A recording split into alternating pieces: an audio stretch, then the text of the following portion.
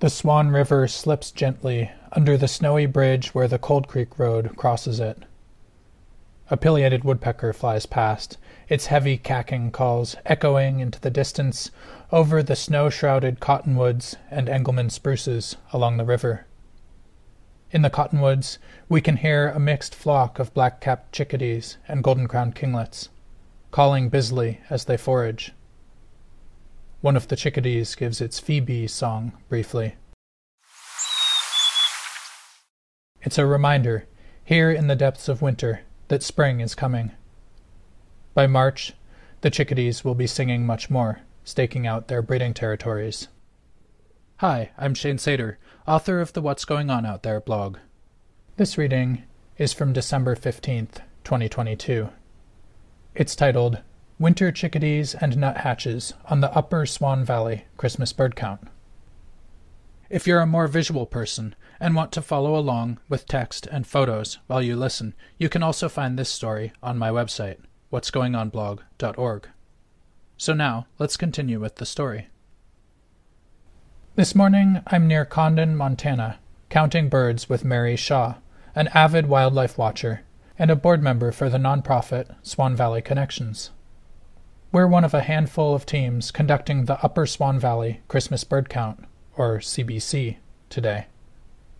Like CBCs all over the Americas, primarily North America, the goal is simple: count all the birds we can find in one day within a fixed 15-mile diameter circle. Between December 14th and January 5th each winter, about 2,600 CBCs take place across the United States, Canada, and Latin America. The first CBCs took place in 1900, and the number of them has been growing ever since. They're fun community events, but they're also one of our best sources of long-term data on the populations of North American overwintering birds. Based on CBC data, we can see patterns over the last 50 years, and sometimes longer, such as the relative stability of overwintering American robin populations, the steady decline in western meadowlarks wintering in the United States, and the northward shift of pine grosbeaks as the climate changes. Part 1. A river runs through it. Between the trees, the snow is a few feet deep here in this mostly forested valley. Among the conifers, we can expect to find flocks of chickadees, kinglets, and nuthatches, the usual forest birds. Otherwise, we're expecting the birds to be clustered in just a few areas today. Here along the river, where the open water provides opportunities for food and shelter, we're hoping to find some ducks, and perhaps an American dipper. The highway can be another surprisingly attractive spot for winter birds in this valley. Roadkills can bring in bald eagles, dozens of ravens, and sometimes golden eagles. But so far the river hasn't been as active as we were hoping. We can see some whitish-yellow branches in the stream, neatly stripped of their bark by the local beavers.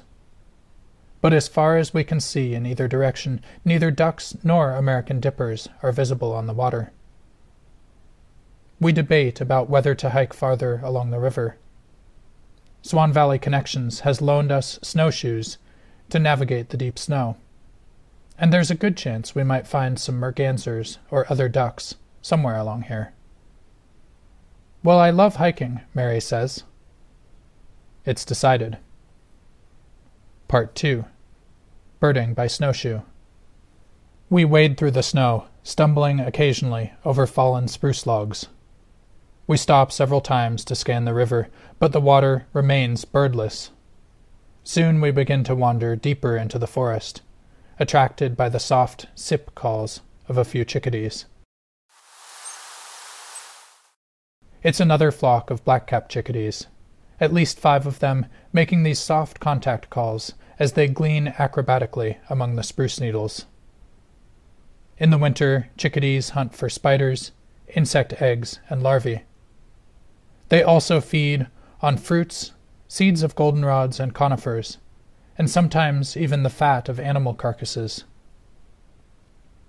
By 9:40 a.m., we've meandered back towards the Swan River. Still no ducks. Mary and I decide to split up. She'll follow our snowshoe trail through the trees back toward the bridge. Meanwhile, I'll bushwhack along the edge of the river, hoping to find some more birds. We'll meet at the car in just over half an hour. I make my way along the riverbank, passing a spruce hanging out over the water.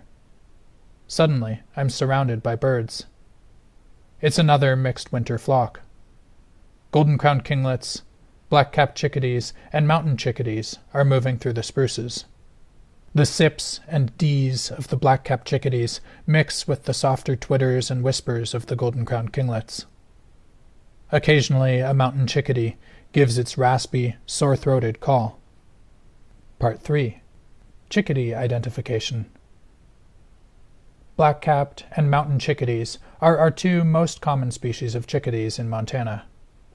In the wetter forests towards Idaho, it's also possible to find the gorgeous chestnut-backed chickadees.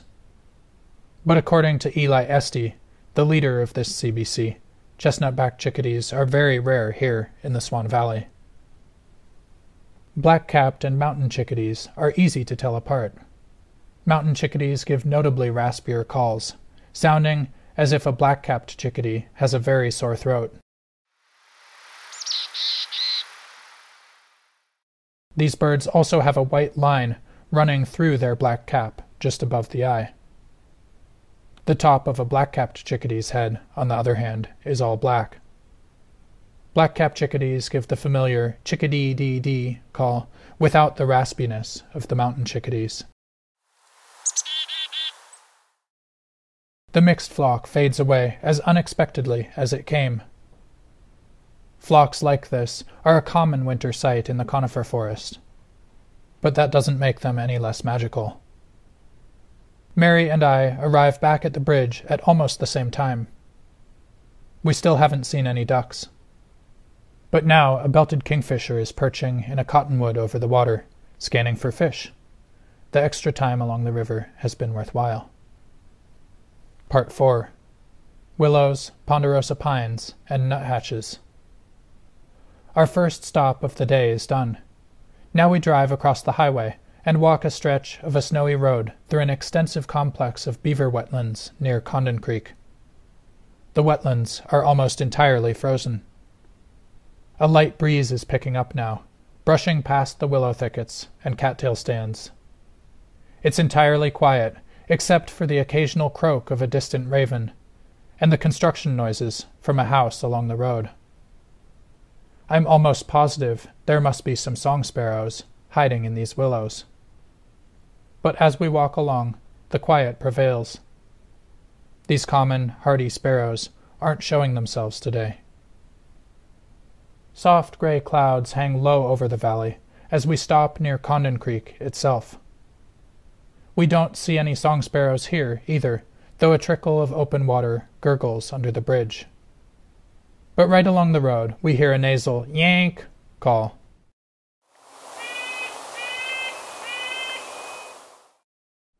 We spot two red-breasted nuthatches, twittering softly as they inch down a small ponderosa pine trunk.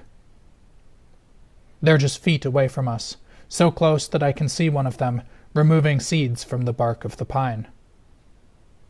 What are these seeds doing here, anyhow? How did they make their way from the cones overhead to the bark of this trunk?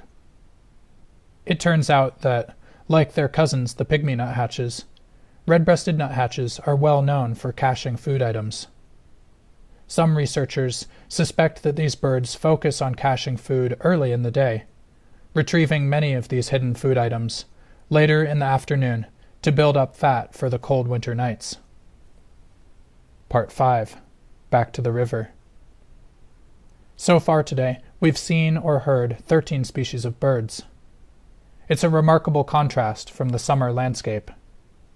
In June, we'd be hearing dozens and dozens of species in these trees and around these wetlands.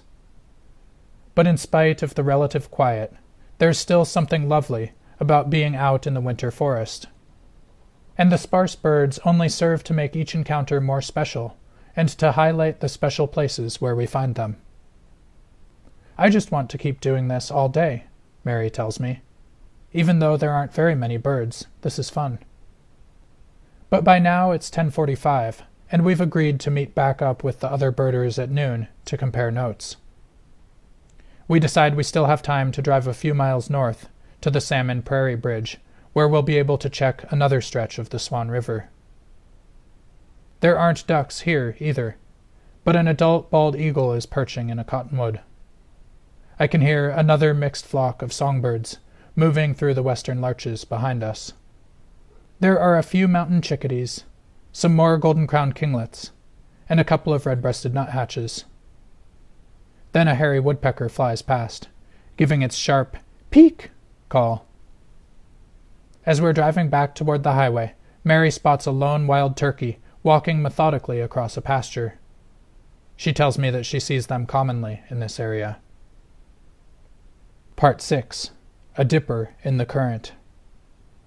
We have just a few minutes remaining before we need to head back to Condon for our noon meeting. On our way, we decide to check the Cold Creek Road bridge one more time, and it turns out to be an excellent idea. The belted kingfisher we saw here before is gone, but in its place, a compact gray bird is bobbing rhythmically at the icy edge of the river. It's an American dipper. The dipper plunges elegantly from the ice into an eddy. It swims low in the water like a muskrat, a purposeful gray bird leaving a gently spreading wake. The dipper flies across the river in front of us, giving its tough, wiry call inches above the ripples. It lands on the snowy bank, bobbing once again, then leaps back into flight. This time it lands in the main current and rides the river downstream, spinning in circles like a phalarope. And, playful though it seems to be, this dipper's movements have purpose, too.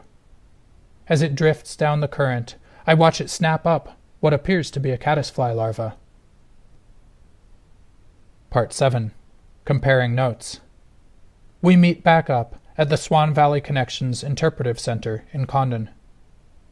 We're joined by Amber Langley, who birded an area near Loon Lake and Hemlock Point by cross-country ski this morning, and CBC compiler Eli Esty, who covered some areas south of us near Falls Creek Road. Compared to CBCs that take place in more populous areas, which can sometimes involve 100 or more participants, this one is a tiny affair. It's just the four of us, covering what we can of the count circle, plus several observers who are counting the birds around their homes today. Like us, Amber and Eli have had quiet mornings. The most common birds have been ravens, chickadees, and golden-crowned kinglets, the familiar standbys of winter in the conifer forest.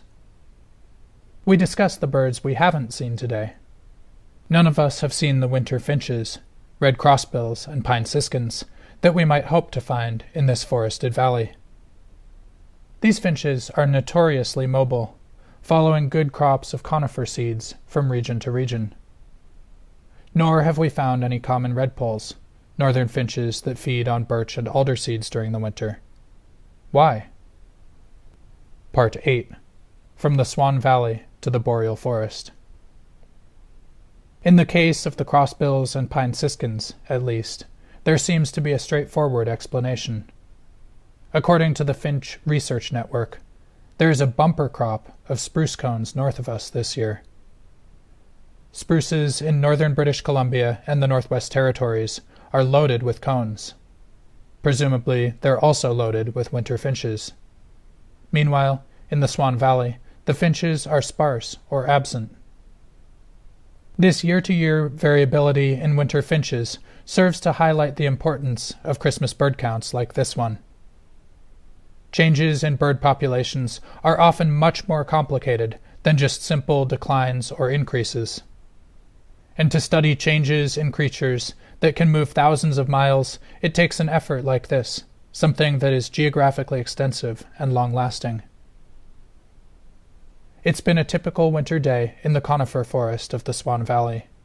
A deep, snowy quiet, punctuated by the sudden appearances of mixed-species flocks of chickadees and kinglets. A belted kingfisher, a bald eagle, and an American dipper have reminded us of the bird diversity that the river hosts, even in the middle of winter. The absence of winter finches here has connected us to observations of heavy spruce cone crops 1,500 miles away. We've waded through deep snow, seen red-breasted nuthatches retrieving seeds, and made some new friends. And we've added a few more observations to over a century of data on how North America's wintering birds are faring. Thanks for listening. That's all for now. Again, you can find all of this material in written form, along with lots of photos, on my website, whatsgoingonblog.org. That's also where you can sign up for email updates when new stories are published. And if you'd like to join those generous folks who make my work possible, that's also where you can find my Patreon page and make a monthly donation. I believe in making these stories available to everyone, so a donation is never expected. But if you're in a place where you can give me that support, it's a huge help. Until next time, get outside and take some time to think about the winter birds that you're seeing this year. Are you noticing differences from patterns in previous years? Are you seeing red crossbills or pine siskins where you are? Let me know.